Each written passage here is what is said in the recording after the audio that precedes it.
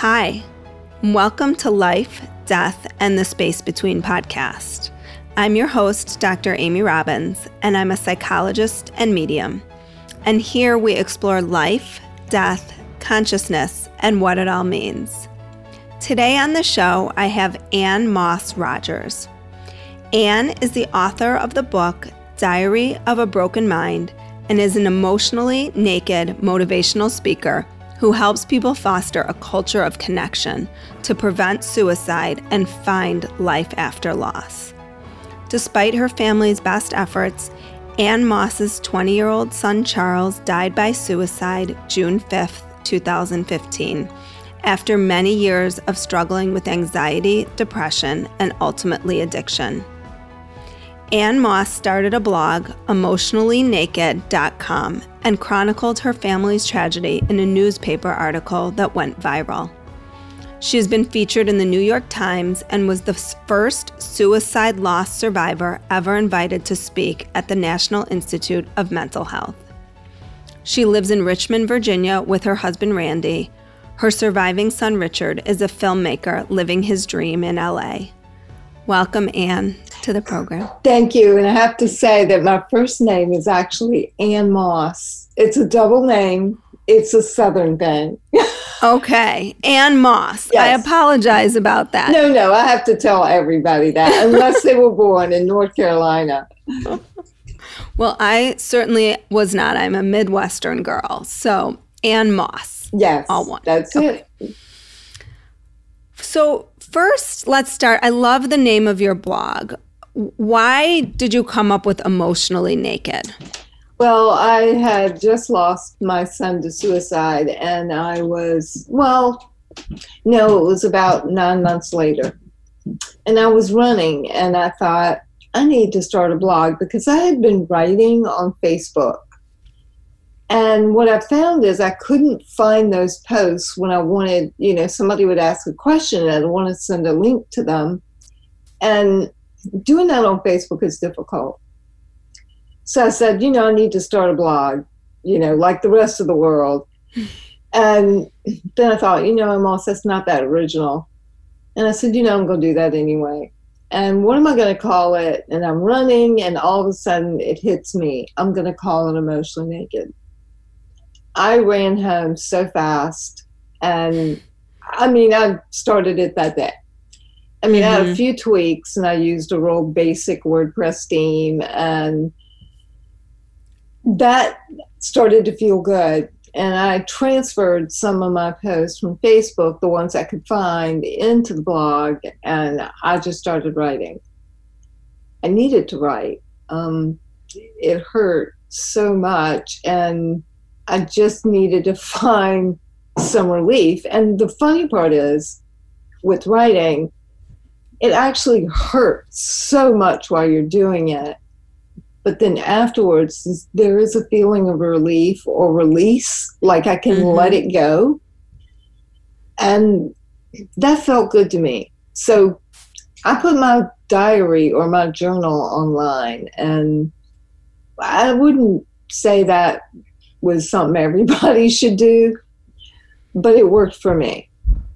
Well, and I think, for my listeners who we've been talking about sort of when you get divine guidance or some sort of something that feels bigger than you, kind of pushing you towards something, it feels like that's what happened for you when you were running, which when I could run was very meditative, and I found things would come to me in that space as well, is that you're open in a way, and it sounds like you felt a pull towards something and then just went with it. I did. There have been several instances where things have felt like that, Amy, and this was one of them. And being on stage the first time, speaking about my son, I'm a professional speaker on the subject.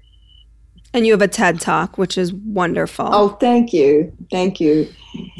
The first time I was on stage after he died and I was talking about him, I thought, before I got on, I thought, I hope I make it through. And once I got out there and I started doing it, I felt him with me.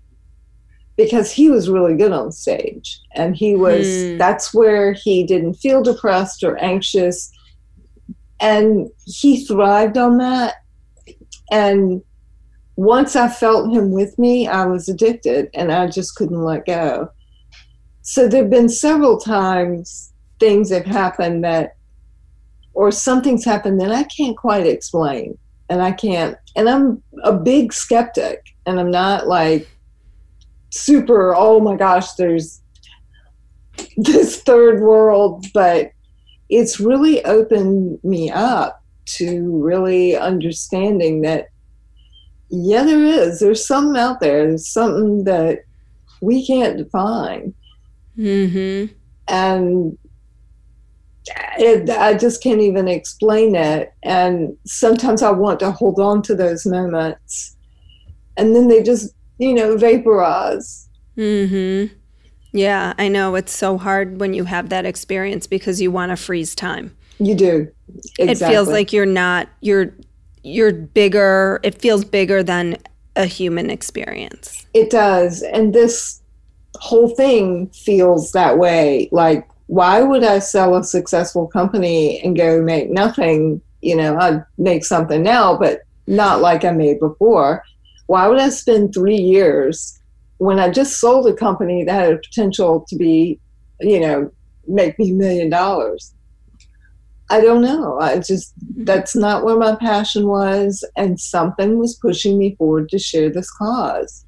Mm-hmm. And it's been brutal. It's been just brutal. It's like pushing a spiked ball uphill. I mean, it's, suicide, addiction, mental illness. Oh yeah, everybody wants to talk about that. Mm-hmm. Mm-hmm. I know. And it feels like you're in the muck. It's mucky. It is mucky. And where I get the most support is other people who have traveled this journey that I'm on, or ones that fear that any day they may be traveling the same journey. The journey of a loss of a child, or the journey of a loss of a child to suicide? Both. I mean, okay. There is the journey to the loss of a child, because loss of a child, no matter what, hurts. And I think that any parent would say that that's their biggest fear. Yes. Probably bigger than even something happening to them is the anticipated pain of losing a child. And it's nothing like I thought, because I did imagine it. My son suffered from depression and addiction, and it crossed my mind that he would die of overdose. Suicide never, ever entered my mind. That was a complete and total shock to me.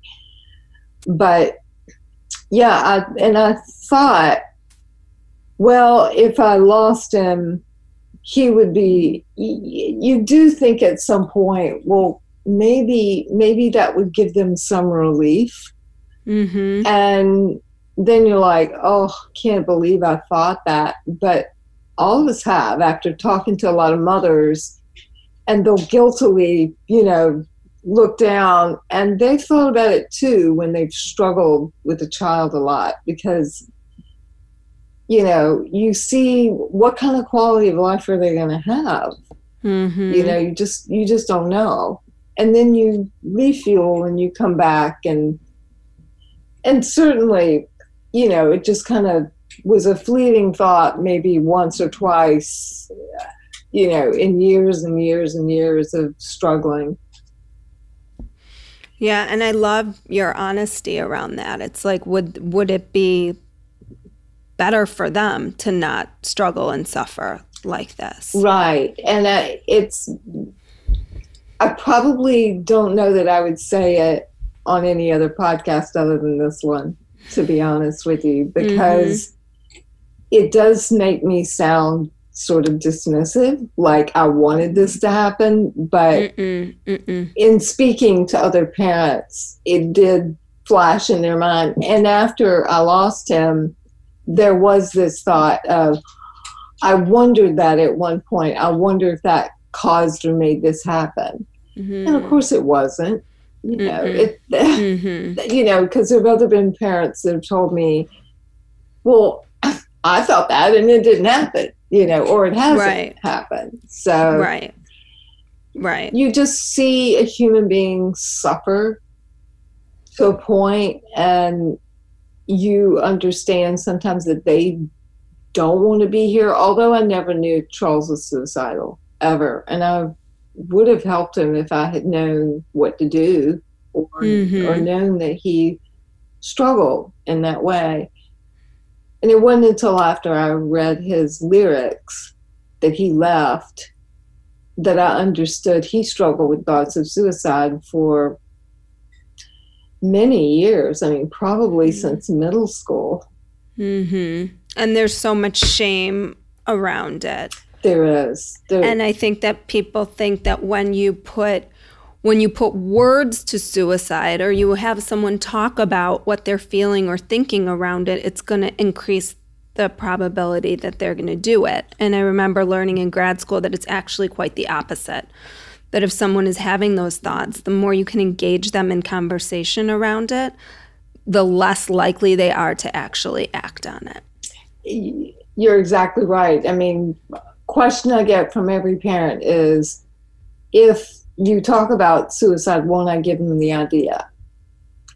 And I can understand. If they're thinking about it, they've got right. It's already. If you're thinking about it, it's already an idea for them. And what is it? 5 or 6 studies have proved that more people reach out when you start to discuss suicide. Now, if you are with teenagers and you get real specific, talking real emotional topics like method and going into just really graphic detail, but that's not acceptable conversation to share with anyone, least of all young people. So, except your therapist. You can talk about it with your therapist. Exactly. And so, some of us mothers do with each other. We will pull aside, and sometimes we will have those very private conversations of, I didn't walk in on my child, but a number of people I know did. And sometimes they just need to talk about that. And I'm okay with listening to that. And most human beings are not. Yeah. Well, we don't, one, because it's so painful, right, to hear someone experience that. And 2, we typically don't do a great job talking about death in our culture, no matter how someone gets there. So the combination of that makes for tough conversations. It does. And so all these things I speak about are just topics that are high rejection and pushback, and no, we don't want to talk about that here, or we don't want to talk about it at cocktail hour or breakfast or brunch, or while we're sleeping or on vacation. Right, so, or ever. Right. Oh, well, right. Never would be good. And so when people experience a loss like this, it's often difficult to make meaning out of it. But you've done that. So how have you made meaning out of your son's loss? Mainly because I focused on the fact that he connected with human beings in a way that other people don't. And that's what made him so popular, because he was the funniest, most popular kid in school. And I decided that connection piece was where I would focus things, because as funny and as talented as he was, I think that was his greatest gift, was letting other people know that they matter. And that's pretty much the legacy that I'm pushing forward. And at first, I didn't see anything other than, how am I going to make it from one day to the next? And then I decided I would go public with the topics, because it was because I was not educated that I missed the signs of my own son's suicide, which could have been bullet points under the phrase, what do people thinking of suicide say? And I thought, we need to have more of a conversation about this. So I also became, in addition to keynote speaking, I do a workshop called Safe Talk. And that's to educate people in the community on what people say, and then what to do. So it's a 4-hour evidence-based training. And it's one of those things I do to give back to my community, because when I give, I get back and I heal. And that's kind of been the strategy that worked for me. Mm-hmm. Right. And I think so many people can kind of isolate themselves when something like this happens, and then you just feel more and more removed from life. And I have talked to people who said, well, the only way I survive is that I don't talk about it. But they'll be 15 years out and they're still struggling in a way that is more indicative of early grief. Mm-hmm. And I just feel like I didn't want to be stuck there. So in my case, I think letting it out in some way, talking about it, writing about it, you can't push that pain away. Mm-hmm. You know, you just can't. I mean, it's kind of, I'll always say grief is like a girdle. If you put it on and then you squeeze it too tight, you know, that grief is going to pop out somewhere like fat does. Right. And it might not look as pretty. No, and it's going to be real ugly because it comes out in like anger, bitterness, not moving forward with your life, not participating with family. And that basically can just ruin the rest of your own life. Mm-hmm. And I didn't want that for myself.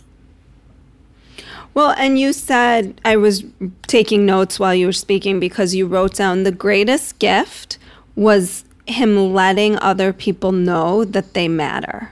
Yeah. And at 20, what an amazing gift to give people. Yeah, he was. Like to know that at 20, that's important. He always did know that. And he always did it. I mean, if a new kid came to school, I mean, he'd be the first one at the door, greeting the child. Do you want to sit with me at lunch? Moving van would pull in the neighborhood. He was the first one at the door. I wanted to introduce myself. Would you like to come out and play? I mean, they weren't even unloaded, and he was over there introducing himself. And he was just that kind of person. And somebody shared a story with me that I hadn't heard until after he died.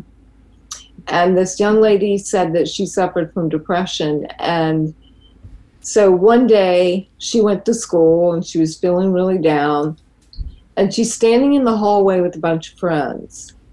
And she's really, really struggling, but her friends don't notice. And she looks up and she sees Charles staring at her. And she said, Miss Rogers, everybody knew Charles. She said, but I don't think he knew me. And we'd never spoken, so I didn't know why he was staring at me. He makes a beeline towards her, stops about a foot in front of her, and breaks out into a rap song he created on the spot just for her. And of course, the friends are like, oh my gosh, you know, who died and made her a movie star? Mm-hmm. And they're all kind of stunned. And then they start to die laughing. And he bends down and he hugs her. And he said, pretty girls shouldn't look so sad. And he made his way down the hall. And she said, of all the things anybody had ever done for her, she would always remember that. Because, you know, who does that? It was original. It was so focused on her in that moment to make herself feel better. And it, you know, he really touched her. And who does do that? Do any of us do anything that's that dramatic? Right. For another human being that, you know, they'll never forget that. Right. It's like that. It's amazing. He was an amazing human being. It sounds like it. Even in the short time that we've spoken, like it just sounds like he really knew what mattered. He did. He did. And what, I hate to use the word lessons because I think this feels like we shouldn't as parents have to learn the lesson of losing a child in any way, but particularly by suicide. But what do you feel like you've learned, and how do you feel like you're living differently? You know, when your child dies, your life is now split up in before and after. So every picture somebody shows me, every incident they tell me about, I classify it immediately in my brain as before or after the death. Mm-hmm. Literally BC, right? Yeah, because BC. That was the day I just became somebody else or transformed into something else. And I have to say that it forces you to prioritize your life and focus on the things that matter most. And it forces you to find joy in the little things. We always think happiness is like this holy grail that we're going to go find at the top of the mountain. And then once we get there, we're done. We're done, you know. Right. But life doesn't work like that. Life is a series of wonderful events and tragedy and the stuff in between.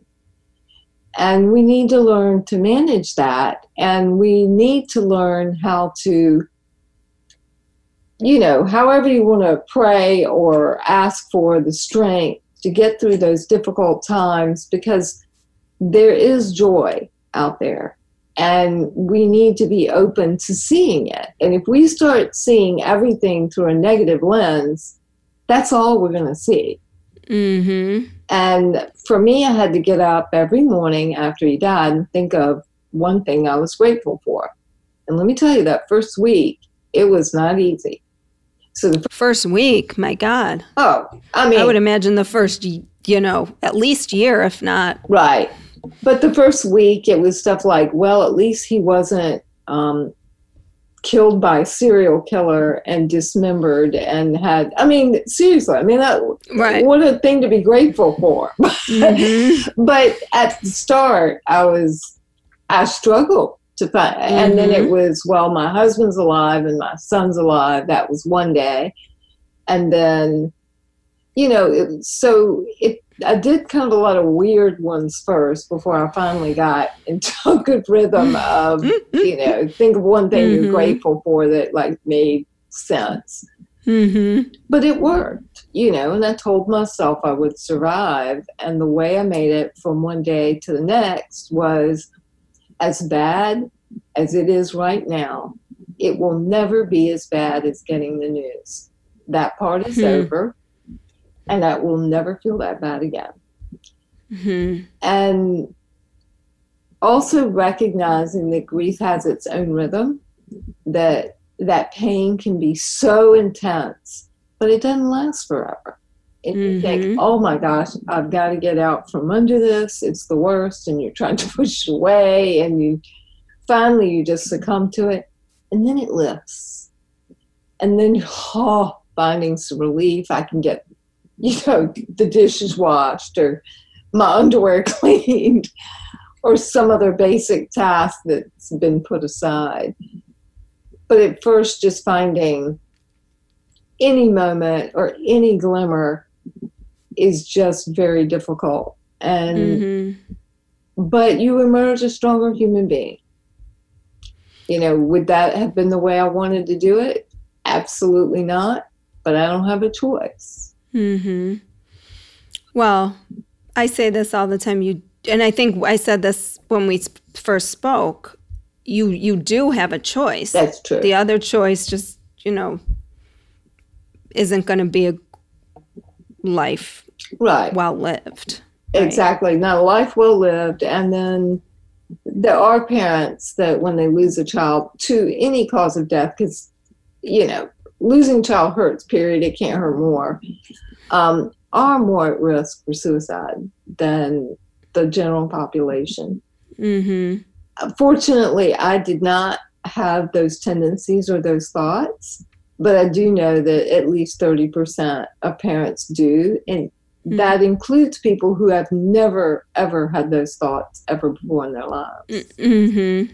Yeah, I mean, I would believe it because I think to your point, which is beautifully said, when we resist any feeling, I think it just persists, and it persists stronger. Right.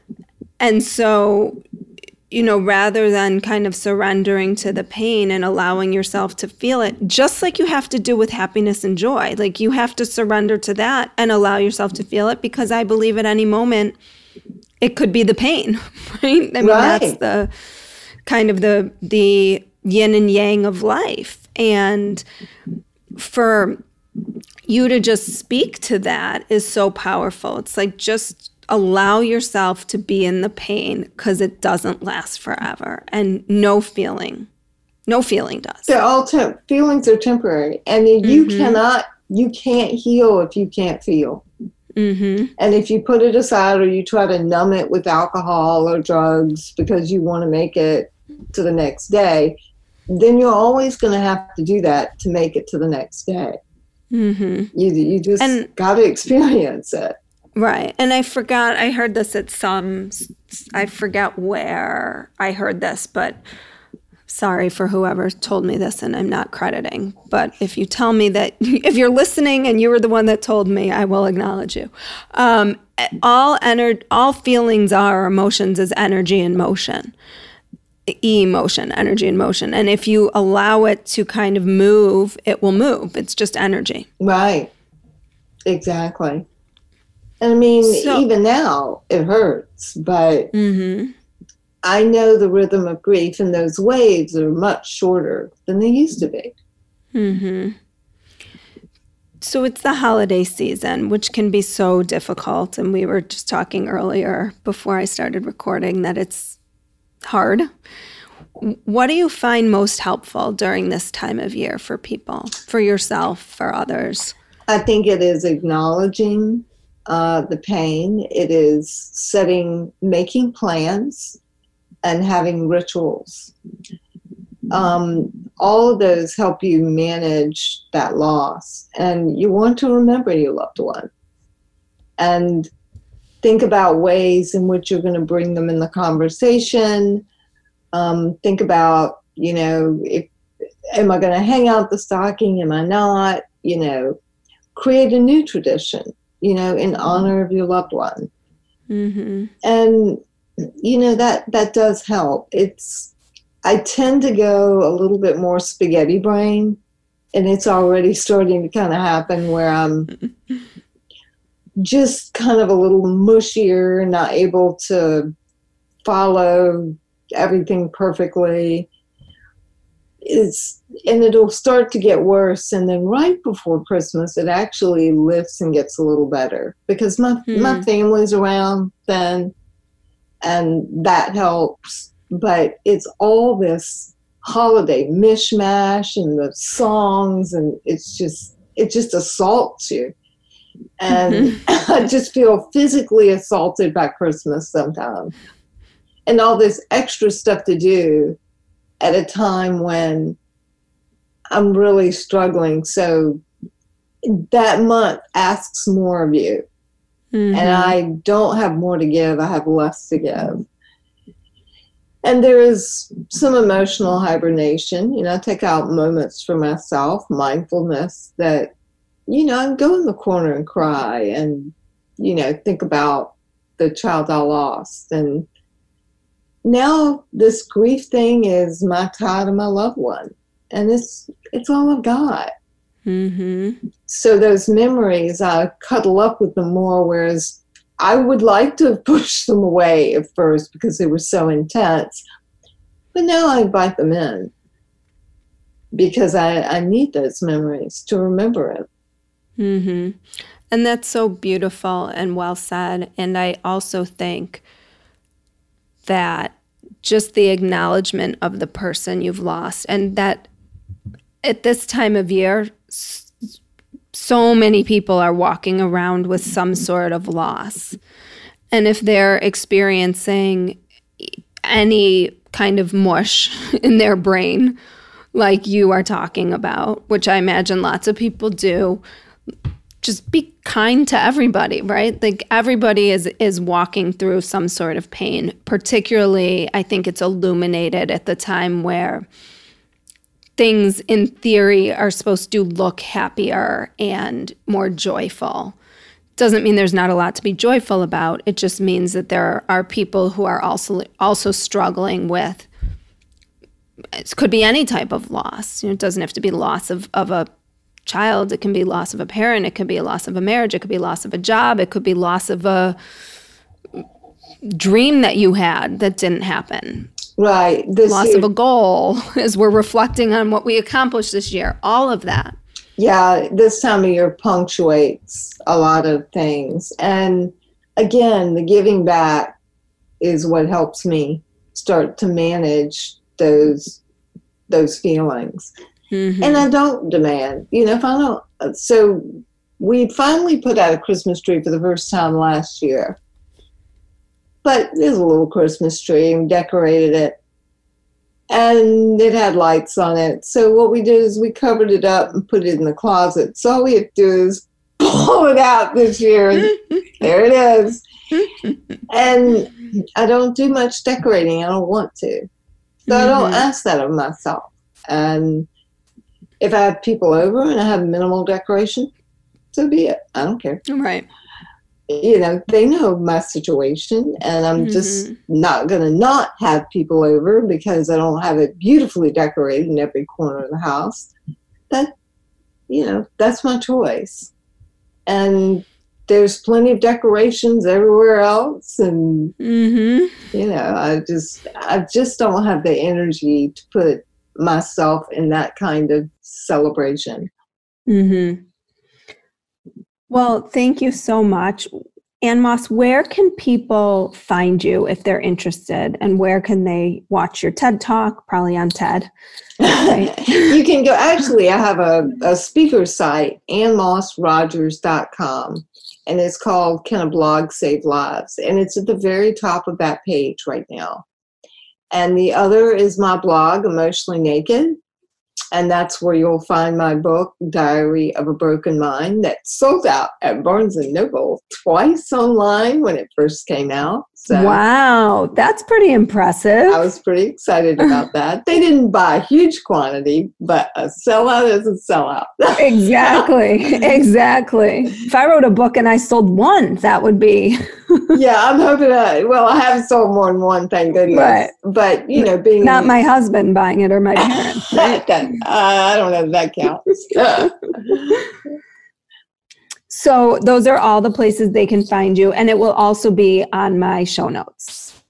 Thank you so much for having me, Amy. I really appreciate it. Thank you so much. It was a great interview with some really, really useful tips for people. So I hope that they can kind of embody some of what you shared, whatever their experience is, loss, no significant loss. You said some really profound things that I think people can take with them in their lives. So thank you. Like what you heard today and want to hear more? Curious about what comes next and what it all means? You can subscribe on iTunes. Just go to podcasts and find Life, Death, and the Space Between and hit subscribe. And you can follow me on Twitter and Instagram at Dr. Amy Robbins.